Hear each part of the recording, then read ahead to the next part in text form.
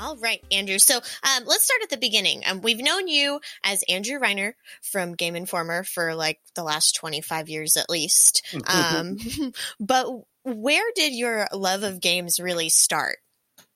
It was an old pizza place in Minnesota. My mom took me there one afternoon, and as we were waiting for our food to arrive at the table, she walked me over to this strange obelisk type of thing and held me up over it. And there was a screen, and it was an asteroids unit. And my mind was just started to melt right there. I had no idea what I was looking at, but I was fascinated by it. And then she told me about like how you play it and let me play it.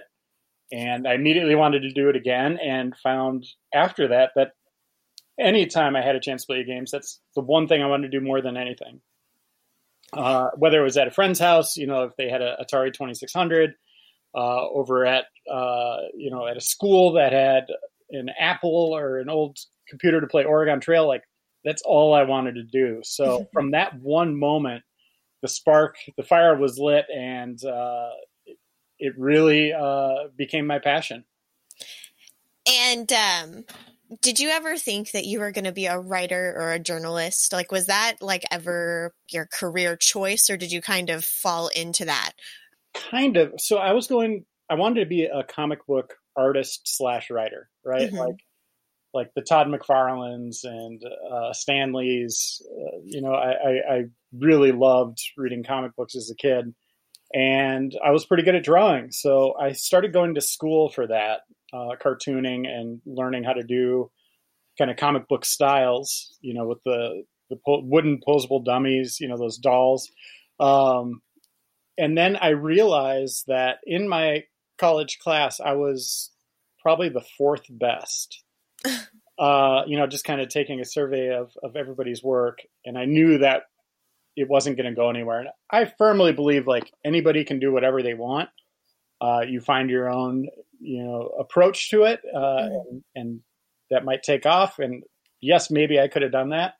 But in that one moment, I knew that it would take, like, I would have to completely change everything, try my hardest to do stuff with art. And I realized that I might be better off writing, maybe just being a writer of comics. So I pivoted right there, like almost mid-class. Like I went back to my desk after getting an assignment from a teacher, and I just started thinking about, as I was drawing, what I wanted to do next. And at that same time, around that same time, I went to a FuncoLand store. You remember those? Yes. I've heard about them quite a bit. Yeah, I went to one of those stores, and one of the employee at the desk, there was only one person working, was so excited because he was in a magazine, and it just showed up there like moments before I did. And that was Paul Anderson. He was an old critic for Game Informer. He was the managing editor for a while. He ended up passing away from ALS. But I just started talking to him right there. I was like, well, that's really cool. And he was showing me it. And I was like kind of fascinated that there was someone here in Minnesota that was doing something really kind of neat, writing about video games, something I loved, like my true passion. And as we were talking, he's like, wow, you really know your stuff.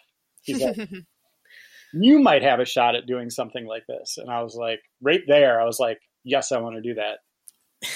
So my first day of working in the store was his last day before he went over to work at Game Informer.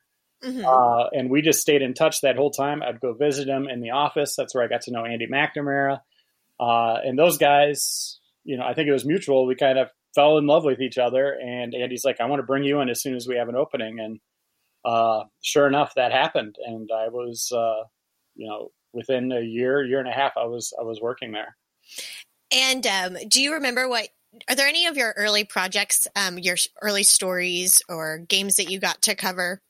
Does any of that stand out to you now, after 25 plus years? Yeah. The first article I wrote was a 2-page preview for The Death and Return of Superman.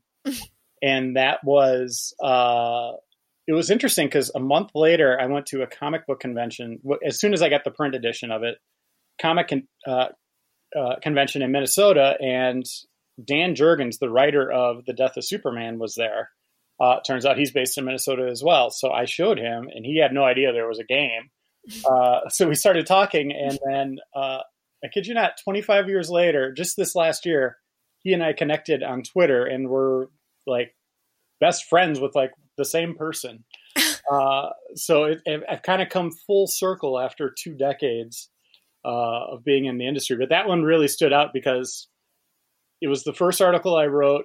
I put so much into it, probably more into that one piece, and it's terrible than anything I've done, just because it was something I wanted to do so much. And, I wasn't still in school at the time, and, I had to just kind of let that go and just go work at Game Informer. And I had no idea what I was doing, right, as a writer, because I wasn't trained yet. I didn't get the mechanics. So I learned at Game Informer, and like I was there mostly out of the passion of games and what I knew about games, since I've been playing them my whole life, and I consumed everything, than a writer. So my early writing was really rough, and I learned on the fly, and I think that created a very unique style for me, right? Like I'm not school trained, and it's mostly just from trying and trying and trying and failing and sometimes succeeding. And now here we are 25 years later, and I think I'm doing okay. Are there any major changes that you guys have made to the magazine over the last 25 years that really stands out to you? Anything that you don't cover anymore or that you cover now that was like a big change for y'all? Yeah, when we started, we used to do review covers, and then we do try to sync up a strategy guide for that game on the cover in the magazine. So not only did you get the review, but you would have like a 10 to 15 page walkthrough of the game. And that was huge because it was like at the time, our covers were hitting before the game came out. So you'd have like everything you needed when the game hit store shelves. We decided, oh boy, I don't know, 15 years ago that what if we covered games that weren't out yet and maybe you never even heard of? So we switched that. And that's where we really caught fire, when we were debuting games no one's ever heard of, Grand Theft Auto, San Andreas, stuff like that, on our covers. Like people would turn to us left and right just to see what was coming. Now, part of the problem was a lot of those games, when we were seeing them, were concepts. They were, we were seeing vertical slices of their proof of concept.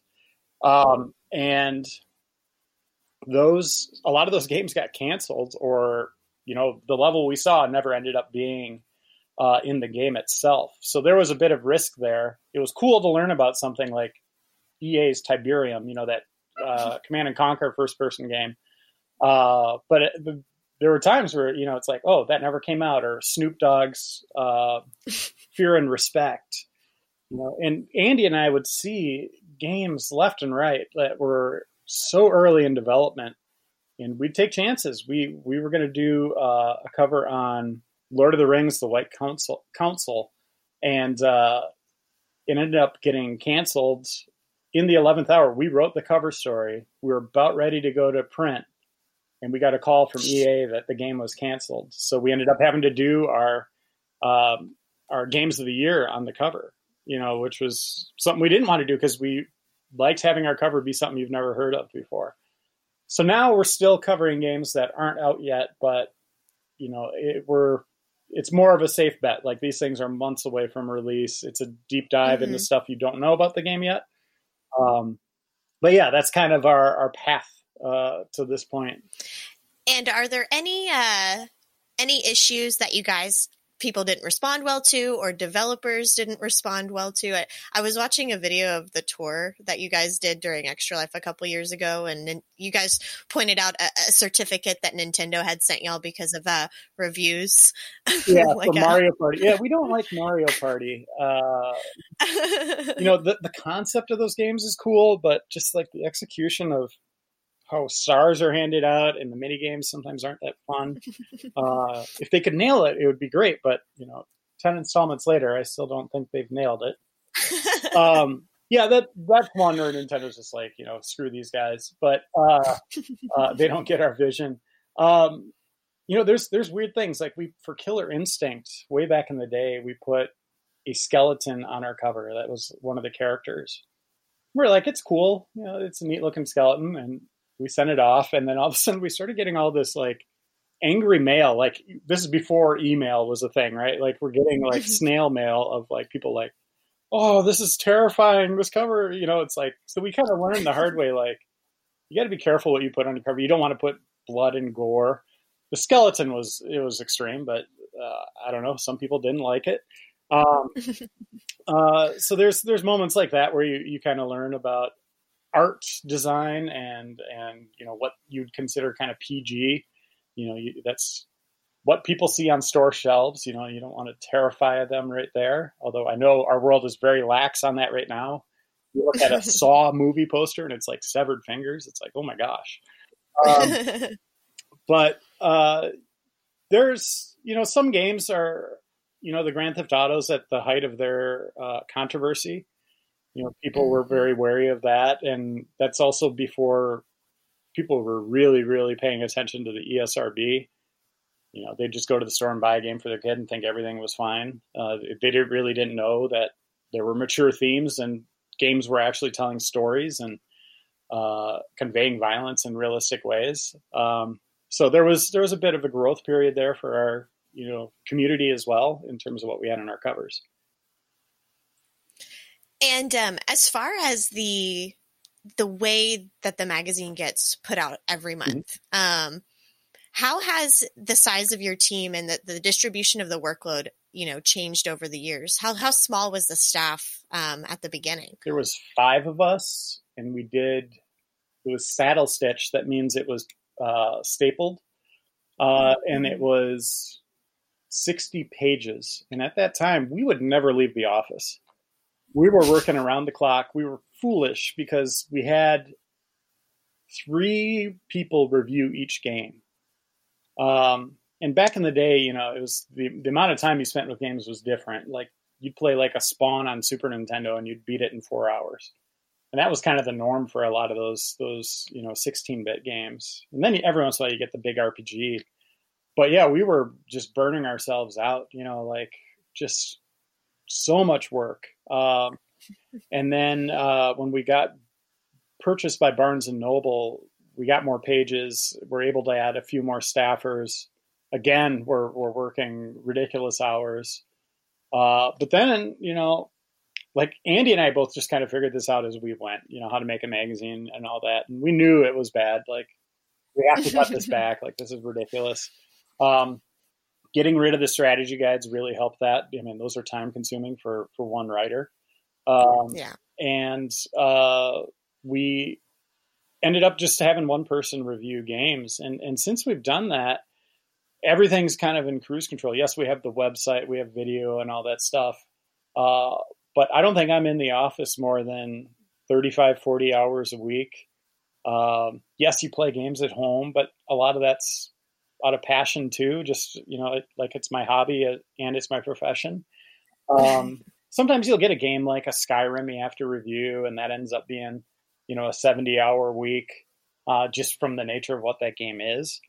But yeah, I would say, our hours are reasonable. Just people work as much as they need to. Nobody's really getting burned out anymore. It's 25 years later. I'd say it was about 15 years ago we really kind of started to hit our stride and having a really kind of comfortable workplace.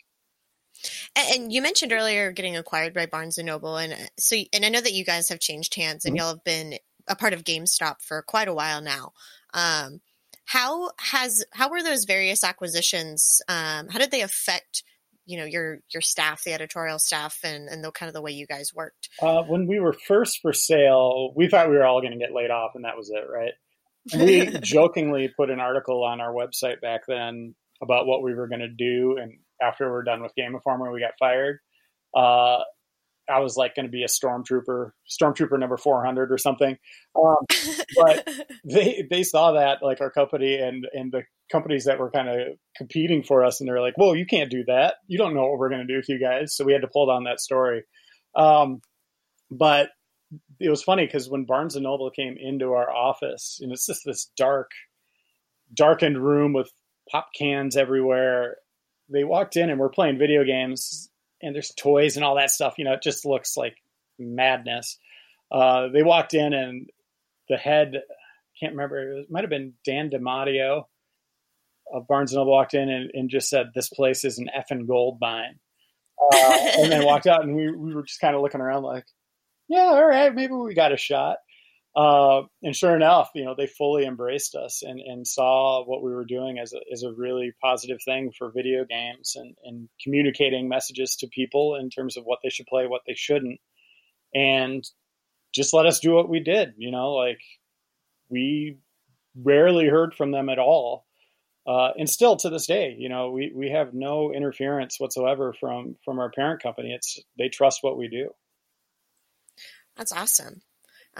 Especially for a media company, that creative freedom, I feel like, is what helps you guys stay so successful. Yeah. I mean, I wouldn't do it if it was the other way, right? Like, it's all about being truthful to your readers and viewers, in videos, and you want, it's $60 a game. That's expensive. You want to convey, and I've been in that position where I don't have a lot of money. I just want to buy one thing. I think we've all been there, and you put your trust in some of these critics and you hope they deliver. And I think we do. We don't freelance reviews. We want to know who our people are that are reviewing them. We take it very seriously.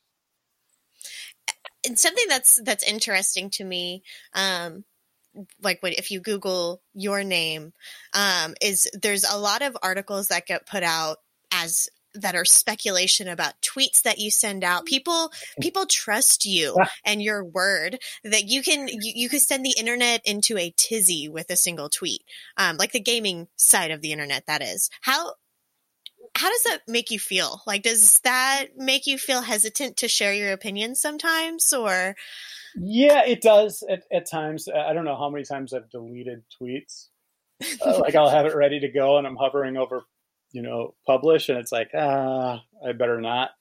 At the same time, I do send out tweets just to irritate people or get them, like you said, worked up. I do it about The Last Jedi all the time. Oh, I saw that one like yesterday when you gave it the movie of the year. Yeah, and they can't help themselves. So I just sit back. I don't even read the responses a lot of times. I'll just be like, all right, have at it. So yeah, I'm probably bad in that regard, but no, I like informing people. Like, I learned something valuable with social media over the Spider-Man cover story I did. And we've used social media in the past before, but with Spider-Man, I really engaged with that community because I knew they were very passionate about it. And they were kind of informing me of what I should know about this game as much as I was them. I had kind of this exclusive look at the game, and I shared my thoughts on it. But then they were kind of asking questions back to me, which I was relaying back to Insomniac to get more information. So I think that tool, social media, when you find the audience, can be huge in terms of helping journalists or writers further tell their stories. Absolutely. And I mean, to further tell stories, in addition to GameStop, I mean, you have other projects that you work on. You've got the Replay podcast, which is something you've been working on for 5 years or so, right? I think it's at least 7 going on 8. So closer to a decade. Yeah. Than not. We took 1 month off, but we've delivered an episode 1 month in that full 7 years or whatever. We've delivered at least one episode a week without fail that whole time. And how did that start? What prompted that? It was, I don't know if you know Dan Reichert. He's over at Giant Bomb now. We were just getting our video online. We were very late to the party in online stuff because we're such a print magazine, right? We're kind of the dinosaurs of journalism. But we were just getting video online, and he wanted to play Twisted Metal for a video feature. And I was like, okay. And he was just going to go down there, record some footage and go back upstairs and write a little bit about it. I was like, well, let's test out the mics. Let's get some people in there. I think we got 5 people on the mics, way too many people. And we just started playing the Twisted Metal games. And we all, as we were doing it, it was really cool because we all realized there was something really special happening at that moment. And as soon as we finished recording it and it got edited and we had kind of a viewing party for it, just all of us gathered around in the office. And we all knew there was something unique there. And we immediately wanted to turn it into a series. So before we sent it out, we gave it a name. We made sure that this was going to be a weekly thing. I kind of probably overdid it, but like we're going to have second segments. We're going to have, all these different things. This is going to be our show. We already had the Game Informer podcast, the Game Informer show, but this was going to be something different because we have this huge vault of games. It's such a great resource for us that we could, do thousands of episodes without having to do emulation or anything like that. These are the actual games from yesteryear. And we started that. People fell in love with it. We have a very passionate community. It's small, but I mean, these people are way into it. And it kind of developed like Mystery Science Theater. Like there was a lot of humor early on. I'm not the humorous one. It's those guys. I was kind of the one that was piloting the ship and making sure that they weren't going too crazy with it. But yeah, as the talent has come and gone, it's really interesting to hear from all these different voices on Game Informer about the games that they kind of cut their teeth on. I think it's one of my favorite shows on the internet. I know I host it, but I just like taking dives back into the past to see how much games have changed or how some of these projects have kind of paved the way for the games we play today. Absolutely. I mean, and you've got great insight on precisely that. And not just games, but really the industry as a whole and how it's evolved with things like the advent of the internet, which I'm sure was a really, for Game Informer itself as well, was, a game changer. We've got websites like Kotaku and Polygon and even like Rolling Stone magazine, Variety. They have video game writers and editors. How did you guys work to adapt? I know you said you guys were a little like dinosaurs in that regard, but what did you guys do to address that? Well, we started a website. Paul Anderson, the guy I mentioned earlier, he learned how to do HTML, and he kind of created a bare bones site for us back in the day. It would just be like a landing page, right? Like subscribe to Game Informer. That was our original website. Was just kind of promoting our magazine and changing the cover monthly. That's all that really happened for like years.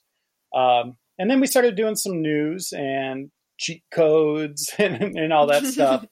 And then decided, okay, we'll put our magazine stuff online, but it'll always be 2 months after the print edition. So everything was super late. And then we changed that to being daily. And that's where we really had to started staffing up, right? Like everything was print. But then we realized we need a web team.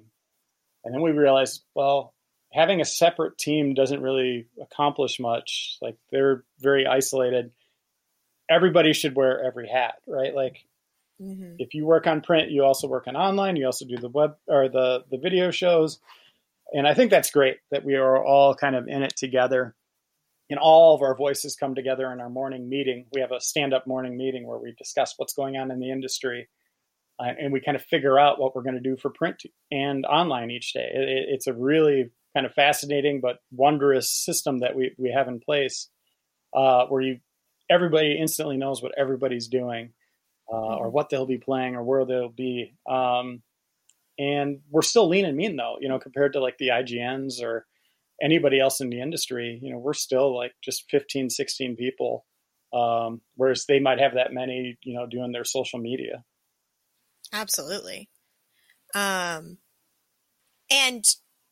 kind of as another industry that has grown within video games is esports. And competitive gaming has been a thing. People are competitively playing arcade games. But I'm just curious what your perspective is on, the rise of esports and kind of where you think it's headed. I think it's awesome. And I know Ninja gets a lot of flack, for some things he deserves it, but I think become a pretty good champion for the messaging of, people sit and watch NFL games, yet they complain about people sitting around and watching video games. But as he said, it's like, well, go ahead, go outside and play football then. Go play at that high level. Well, you can't. Or, and it's the same thing for these professional gamers. I play the same games they do. I've been doing this my whole life, but they are so much better at it than I am. So it is kind of a marvel to watch how good they are, right? Just how honed in they are on just that one particular game and how much time they spend with that one game, to be the best, to maintain being the best. Mm-hmm. So I love it. And I really like what's going on with Overwatch. That's one of my favorite games. For them to get these teams, like the New England Patriots owner bought a team, for like $20-30 million. I like these guys turning into celebrities. I wish I could be a part of it. I wish I was that good. I wonder if that's where I would have gone if I was younger, if this stuff existed. I guess there were Pac-Man championships, but that was about it. But yeah, I think it's an awesome thing, and it's only going to grow. The thing that hurts it is there's just so many games, right? Like football is one thing, baseball is one thing, but video games, there's a new flavor of the week. I mean, seriously, every week there's new things that people are exploring, and end up getting up to number 3 on Twitch ratings, and you're like, oh, is it going to maintain? So that's the one thing that'll hurt it. Obviously, we got Fortnite and Overwatch and Call of Duty. Those aren't going anywhere anytime soon, but everything else is just up in the air. You don't know what's going to happen, and it's kind of the rolling rapids in terms of what's gonna hit and what's not. Absolutely. Do you have a favorite Overwatch League team? I'm just curious. Yeah, Soul Dynasty. I have the shirt and a hat. I did interviews with, the first year of the league, I did interviews with, I would say 10 different pro players from the different teams, getting to know them and what they're going through. And it just sounds fascinating. But yeah, I root for them. There's no real Midwest team yet. If there was I'm a Chicago Cubs fan.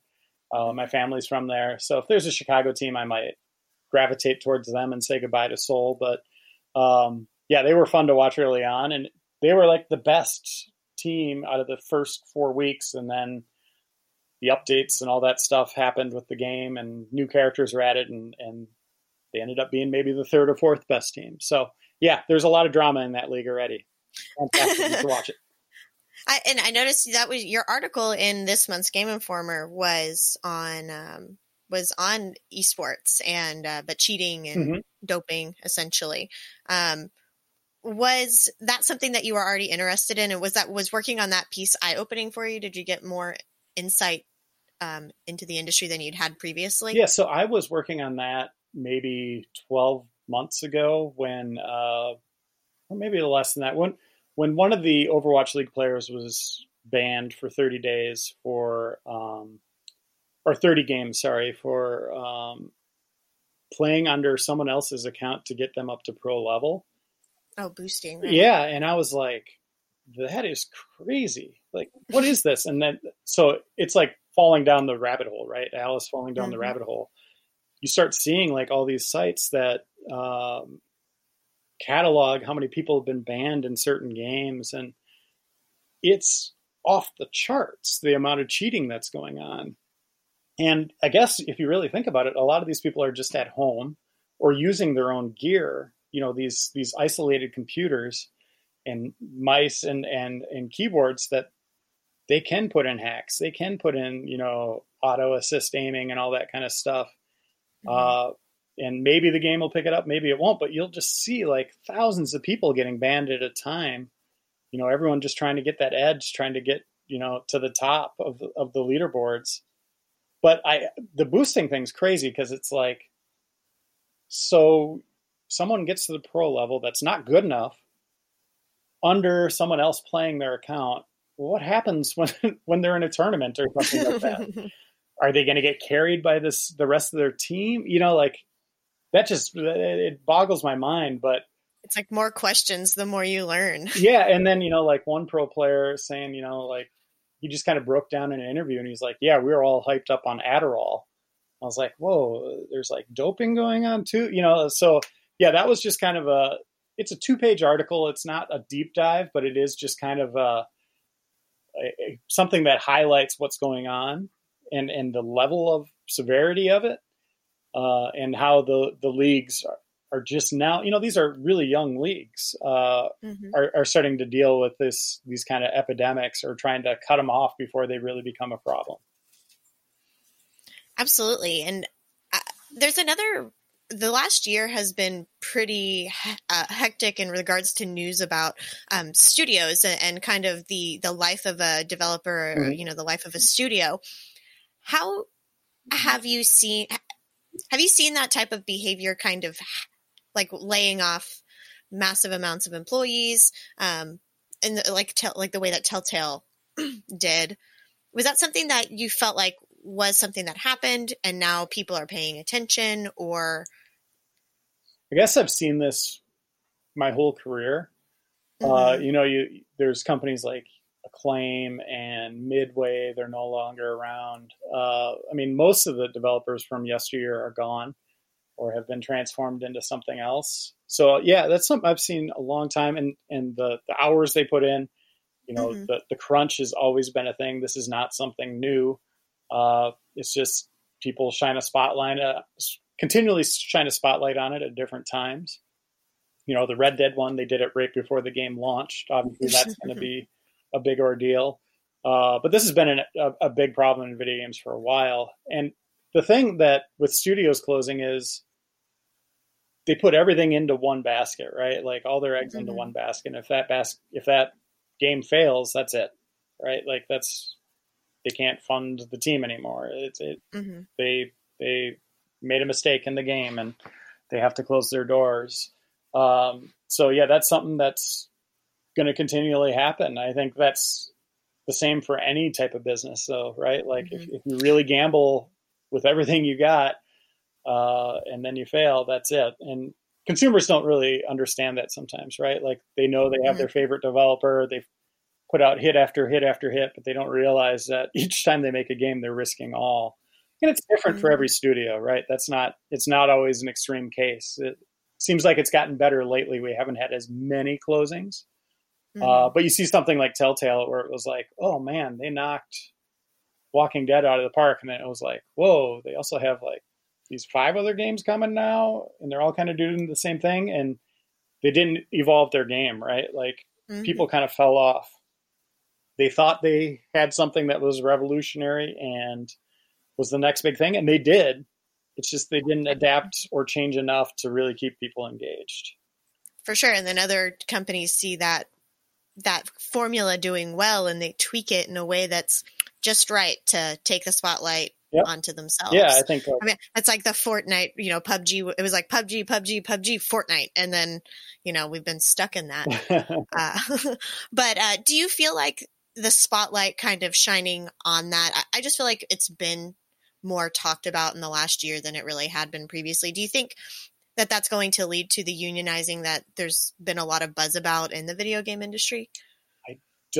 I really can't speak to that because I haven't done much research into it at all. So I really don't know about that. I know there's, I've read the articles like you have in terms buzz, of the closings and the work hours and, the working conditions, and it's different for every studio. Even within Rockstar, it could have been one team offsite somewhere. You just never know, right? Where one boss is the problem, or I don't know. Whatever's best for the industry, that's what I hope, or best for individual development teams and the people within them. I hope they'd make the right choices and figure out the best path forward. But I think it is good that the spotlight is periodically. I would say it's more like a flashlight that's on, off, right? Like I think it's great that it's turned on periodically to remind people, right? Like we are humans, we have families, we have lives. You cannot, destroy those in the process of hopefully making a great game. Absolutely. People come first. 100%. If you had to give advice to people, to young people or even older people who want to pursue a job in doing game reviews or, trying to write news, what would you say? Work your butt off in terms of just try again. You're going to fail a lot, but just keep writing. Keep making videos. You're going to get better as you go. Like I said, I've been doing this 25 years and I'm still learning, and I feel like I'm still getting better. You'll never ever hit the ceiling, no matter how great you are or whatever your grades are in school. There's always room to improve. Someone always finds a way to innovate or change the game. Technology changes. You have to adapt to all that, and that's all a learning process. So don't feel like you submit one freelance assignment and it gets turned down, that's the end. Like, you got to keep trying. I would also say, like when I had a social channel that was in person with getting to know someone in the industry, but use social media. That is such a valuable tool. Get to know these other writers, reach out to them, tweet back to them, and you'll be surprised how often these people will write back. A lot of the writers in the industry that I know are great people, and they really do want to help people and help the industry itself get better and grow. So don't be shy. Like, seriously, get yourself out there and just keep trying, because it might take years. You might luck out right away. But most people I've given this advice to have gotten jobs in the industry. Our internship program, we've placed so many people. It's ridiculous. I look all across the industry, whether it's at like PlayStation or IGN or GameSpot, and I see our former interns flourishing. So just keep trying, and you might make it, especially if that's what you really love to do. Absolutely. Well, thank you so much for joining me on my show, Andrew. I really, really appreciate it. All right. Thank you so much for listening to the show. I hope you guys enjoyed it.